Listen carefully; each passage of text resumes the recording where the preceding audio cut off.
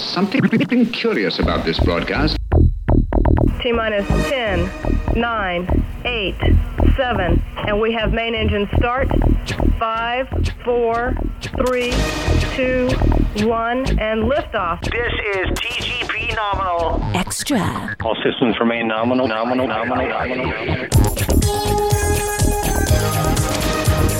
Hello everybody and welcome to TGP Nominal Extra, your monthly look at all things science fact and science fiction. Well, we've reached September and this episode goes out a little bit later than it normally would. And well, to be honest with you, September isn't a great month for looking up at the skies, but we have one person on the line who will be able to help us out with what to look out for. Russ Hockham from UK Astronomy, how are you doing, sir? Here we go again, eh? Yep. Definitely. How you doing anyway? Yeah, really good, really good. It's been really busy lately, hasn't it? It's been mad. Usually, the sort of summer months are a little bit quieter for astronomy because the nights aren't that clear and the sun gets in the way generally for us, so we don't get that darker nights. But we've had loads of stuff, haven't we? Loads of fates and things and all sorts of stuff going on, so it's been brilliant. There's been a lot of things like Live in the Park, which will be coming up at some point soon on the Garbage Pod, actually, more likely than TGP Nominal, but you were involved with that, as you are, well, you have been for the last, was it 4 years now, something like that? Yeah, I think that was our fourth one, I think, give or take. Yeah, it's been really good. Hopefully there'll be more. Oh, there'll always be something like it. If anybody knows Aylesbury, it used to be in the Market Square. The original thing there used to be called Hobble on the Cobbles. Like it. And that went for, I think from the 1960s. And then eventually they decided that the event was going to be too big to be held there anymore. So why not hold it in the park? So, works well there. Works really well. From everything that I've learned from it, really good. And apparently over the 2 days of the event, because it is Live in the Park, it's part of the Park Life event. I think they said something like 15,000 people attended over the 2 days. Wow, that's a lot. It was quite good. Last year it was a little bit rainy, I think, from what I recall. This year, absolutely boiling. Yeah, it was perfect for me because we were doing solar observing, so we were lucky. There was no sunspots again though, no sunspots at all, but there was a flare or two, so I did get to see a flare coming out the side of the sun. But what's going on with the sun, man? Where are all the sunspots? Our colleague Alan Taylor Shearer came over to see you guys, and he was actually blown away by the fact that he actually saw a solar flare. Yeah, not many people get to see them. It is cool to look there and just think you're actually seeing, a piece of the sun being pulled out by like magnetic loops and stuff like that. And when you explain it to people, it's like the size of 3 Earths and things. You think, wow, that's actually right there on the sun now.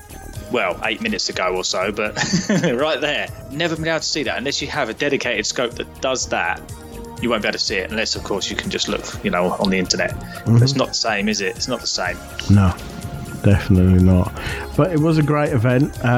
It was hard work for me because that weather is an absolute killer when you're wandering around getting interviews with people. I think I managed to get 7 or 8 of the bands that were featured this year. So that was good. Yeah, done really well there. I think we all had a good one. Yeah, well, last year I didn't quite know what I was doing with it, to be honest with you. I was just playing it by ear to see what I needed to do. This year I kind of had an idea of how it all worked. So I knew how to get in touch with people and I approached people beforehand, and that paid off. So yeah, that was really good for me. But as I say, we'll be talking about that on another podcast, so we'll be keeping you updated on that as we go. Well, last time we had Live in the Park featured on one of the podcasts, it was one of our highest downloaded episodes, so it should be similar this year. Nice. Right, I think we're going to have a short break, and when we come back, it's time to look up at the sky.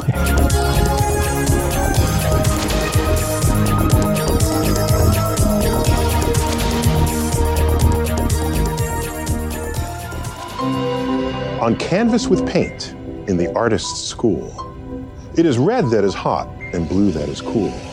But in science we show, as the heat gets higher, a star will glow red like the coals of a fire.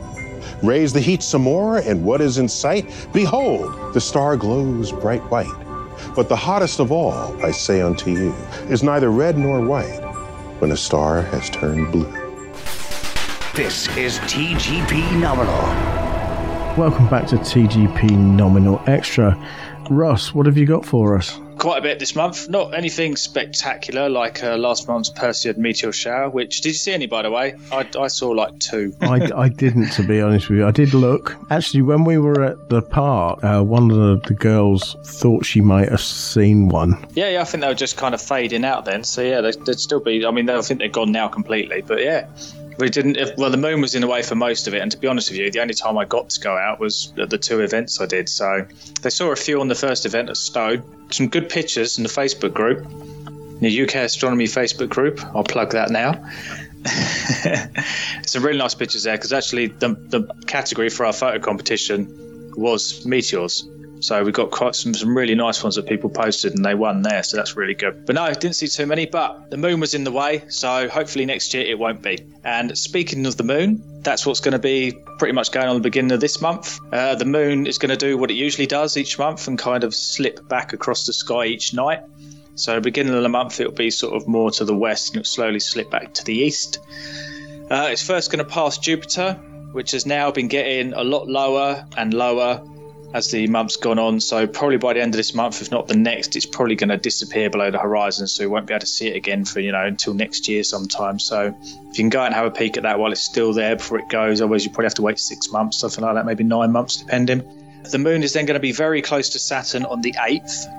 So I'd imagine this would make a really good picture, as you should hopefully be able to get both objects in one shot with a bit of camera wizardry, because the moon might be quite bright. So to get the Saturn as well, you might have to take 2 at different exposures and put them together or something like that. I'm not an astrophotography expert, so those guys I'm sure can work it out. But in the sky, you should hopefully see a little Saturn to the right of the moon on the left. So that'd be quite cool. The moon's going to continue slipping towards the east, where on the 9th, you get another peek at Cassini's Moon Maiden. Haven't mentioned that in a little while, so I thought we should. If you've got a telescope, it's pretty much just a phenomenon caused by some highlands that are kind of pointing or jutting out into a mare, which is sort of a lower, flatter region. It's by Monte Jura. We'll post it on our Facebook group to help you find it. I'm sure, I think in Mark's previous notes, if you look back at previous episodes, he's got pictures in there, all of it, because we talk about it every month pretty much, because it's quite cool to see. Yeah. It pretty much just looks like a maiden sitting on a rock with flowing hair. It's kind of like one of those old Timotei adverts with the girl just stuck her hair in a river and stuck her hair back, and it's just flowing backwards. It's kind of got that feel to it. Well, I never knew it really existed until someone had, I think they put it in a magazine, and I saw it. It does say you have to kind of flip it upside down, though, because it is upside down unless you're using a reflector, which is the mirror telescope, in which case it does it for you anyway. But I've seen it. It's quite easy to find. I took a picture as well, which we can stick on. While you're looking there, just kind of head a little further south and see if you can spot like a huge black line in the Mare.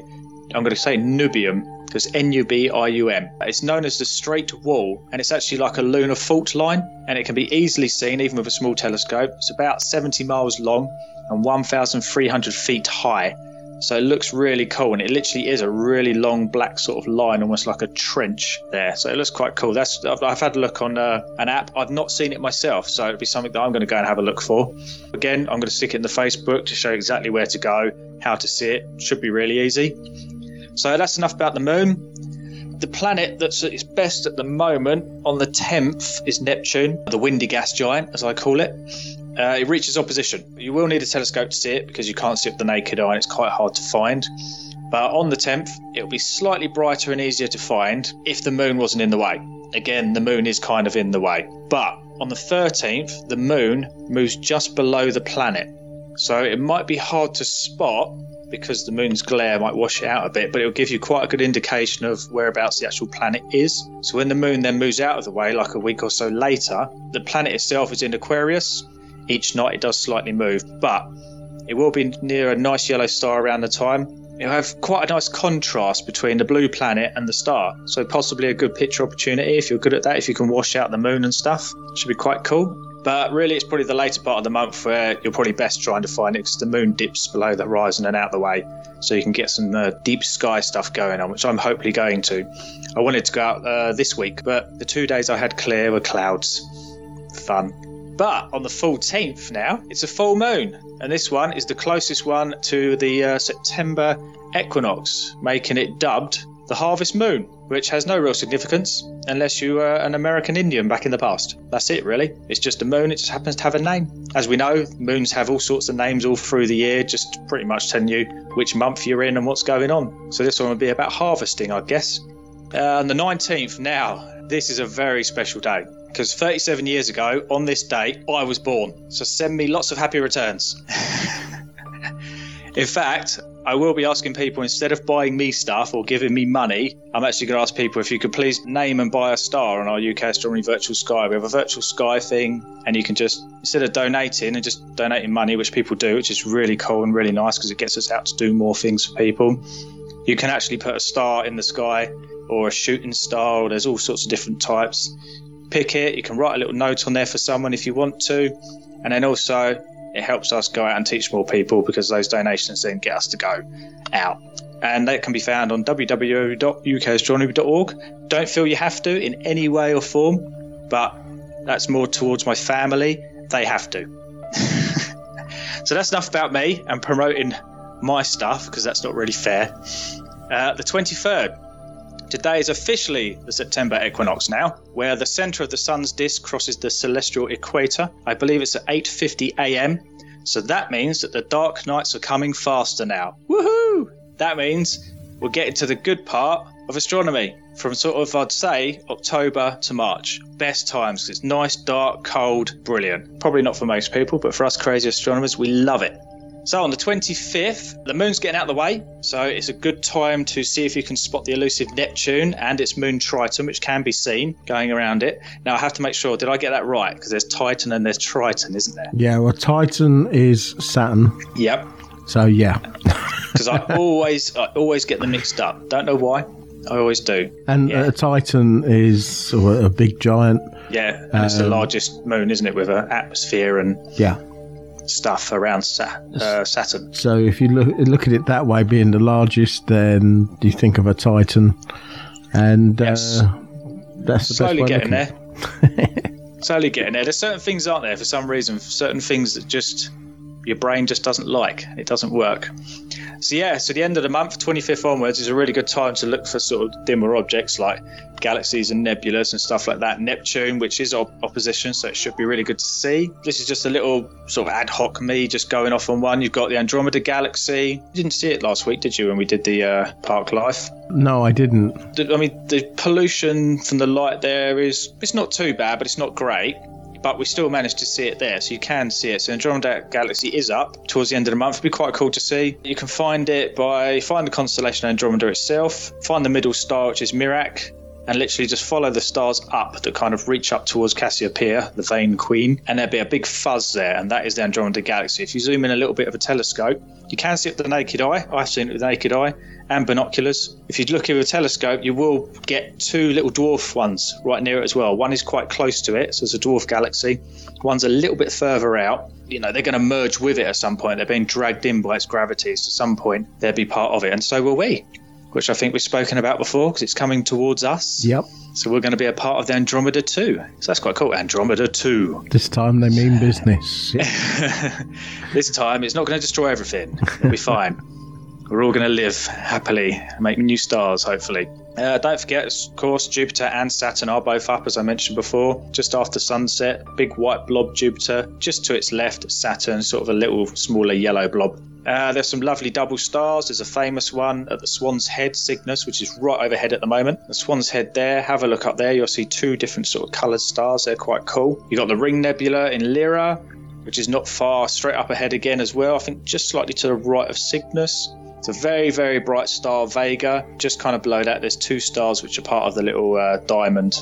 And in between them is a little sort of polo mint in space, which is a dead star. That's quite cool to see. You've got the Great Hercules Globular Cluster as well. That's slightly lower to the right of Lyra. That's like just thousands upon thousands of stars all in like a big glob, which is really weird to see. I never even knew they existed when I first kind of had a look. And you kind of like, what's this then? Just out of nowhere, there's just a glob of stars. And I love that name, globular. It's just brilliant, isn't it? A glob. Let's think of a technical term for it. Well, it's a glob of stars. Done. I'm wondering, because there is I don't actually know what it means, but there is a Latin term for globos or globus. Yeah. And I'm wondering so if it might be globe, yeah. Yeah, something to do with that. There's a lot of stuff like that. I've been reading quite a bit about how words have become and what they mean and the Latin of it. And when you hear the Latin and what the Latin means, it then makes sense. You then kind of like, so it means blah, blah, blah. And that is pretty much what we're looking at. Very matter of fact. So, yeah, that's pretty much everything that's going on. Well, I'd say there's a fair bit to go. Nothing, once in a lifetime. But you never know. A lot of it's about the moon. I mean, to see that fault line, from what I've seen on the app, it does look really cool. And how I haven't spotted it before, I don't know. It might just be because you've only got a couple of days window, really. But that'd be a really cool thing to see. So my mission for you, Mark, for your next lot of notes is I will try and get a picture of that, go out and get it using my phone through my scope, and we'll chuck it on the notes for people to see so we can actually say we've done it and found it. Awesome.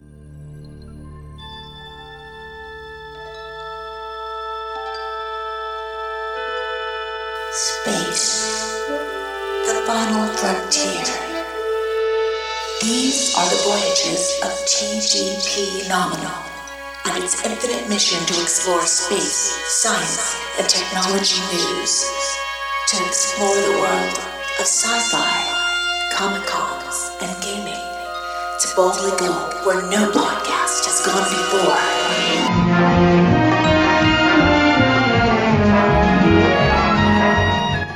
You might recall in June we started launching our Object of the Month again, because we originally started doing it each month and it didn't quite work out how we wanted it to. So we came up with the idea of why don't we get other people to come up with their celestial bodies that they admire and why they admire them. They might have a story about it's possibly the first thing they actually saw in the sky or whatever. So we opened the doors to anybody out there, budding astrophysicists, budding astrophotographers. But we did actually get in touch with some professionals, didn't we? We did. And the first one to come through in June was Dr. Maggie Lu from the European Space Agency, who came up with her Object of the Month, which was the Whirlpool Galaxy. Well, we have had another Object of the Month. Have a listen to this. Hello, my name's Mark McCaughrean. I'm the Senior Advisor for Science and Exploration at the European Space Agency.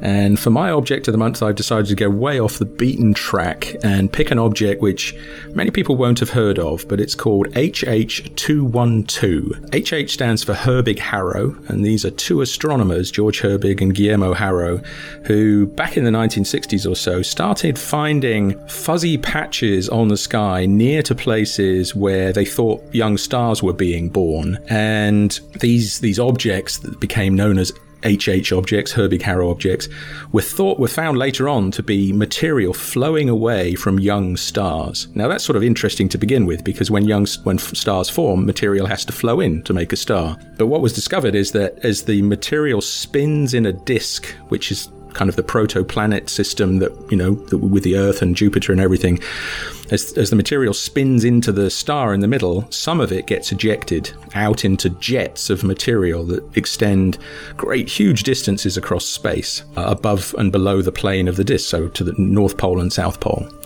And in the early 90s, I was working with a bunch of astronomers, Hunt Sineker, John Rayner and others, and we were using some of the very first infrared cameras that would been put on telescopes. And we went to this rather peculiar place in the sky near Orion, in the constellation of Orion, but a long way from the Orion Nebula. And we discovered some dots of material on the sky in a straight line, and it was only visible in the infrared. So you couldn't have seen anything in the visual. You needed this infrared camera. And as we sort of took more and more pictures and extended out along the knots, we saw symmetric pairs of knots on either side of a dark spot on the sky, and then huge bow shocks, huge sort of waves moving through space. and we discovered this object, which is now known as HH212. Now, 212 is the catalogue number, but it's not a coincidence. We actually asked for that number in the catalogue because it's the wavelength we discovered it at, 2.12 microns, which is a wavelength where hydrogen gas, hydrogen molecules, when they get hit by energy flowing away from a young star, it heats up the gas and it glows at that particular wavelength. So HH212 is glowing in molecular hydrogen. And we've been studying it now for all the intervening years since the early 90s. And we can actually see it moving across space. We actually see it getting bigger and bigger. And it's expanding at, on the order of 100 kilometers per second. And the reason I've chosen it is partly because we've been looking at it for a long time with all the biggest telescopes in the world. But it's one of the objects I'm going to be looking at when the James Webb Space Telescope gets launched in 2021. So I've put that in my guaranteed program to take super high resolution pictures, the sharpest pictures ever taken of this object. We'll see it moving relative to older pictures, but we'll find fantastic new detail. And that will help us effectively trace the history of how material has been falling in to this young star. It's only maybe 50,000 years, 100,000 years old, which is incredibly young. And because the pulsing of the knots moving away from the star reflect how material has been falling in.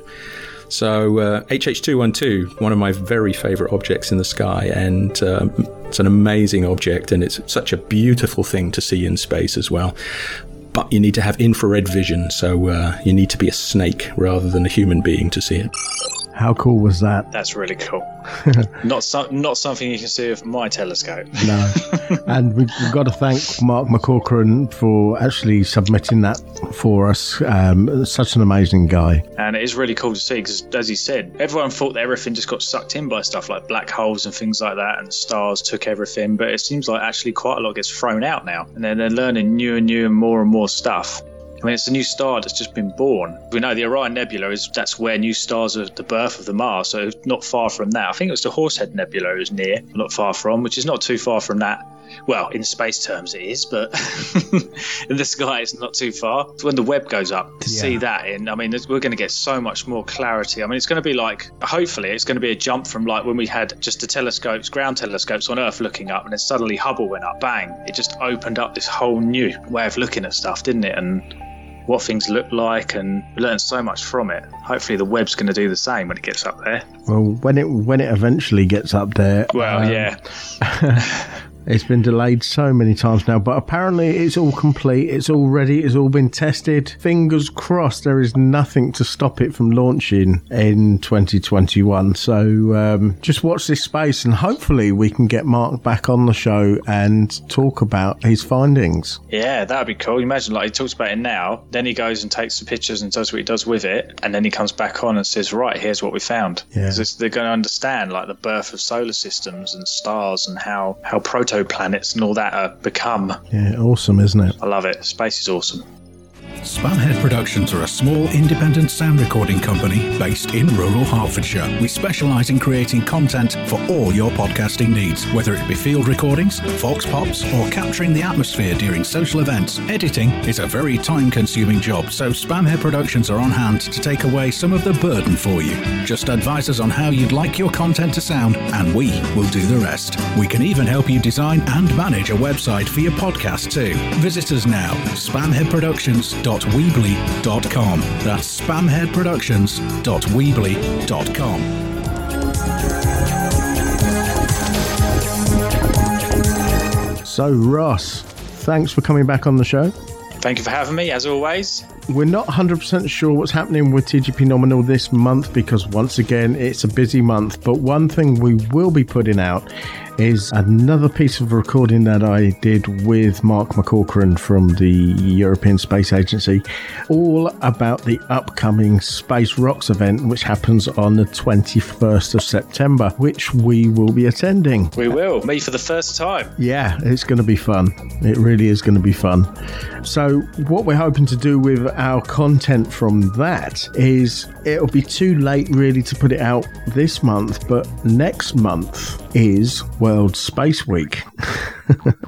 So we're going to put it in our World Space Week episode, and it's going to be something worth looking out for, or listening out for, as the case may be. Once again, everyone, as I like to say, take care one and all.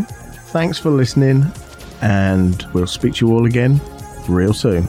Well, that about wraps it up for this episode of TGP Nominal. If you want to get in touch with us, then send an email to garbagepod@virginmedia.com, where your input is our output. Or click the social media icons at the top left of the page over at tgpnominal.weebly.com.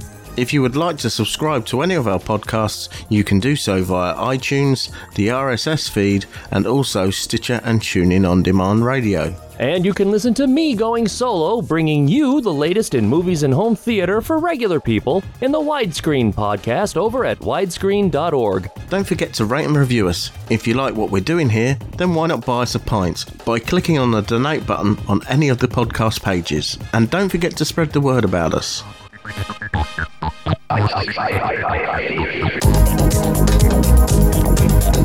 Station, this is Houston ACR. Thank you. That concludes the event.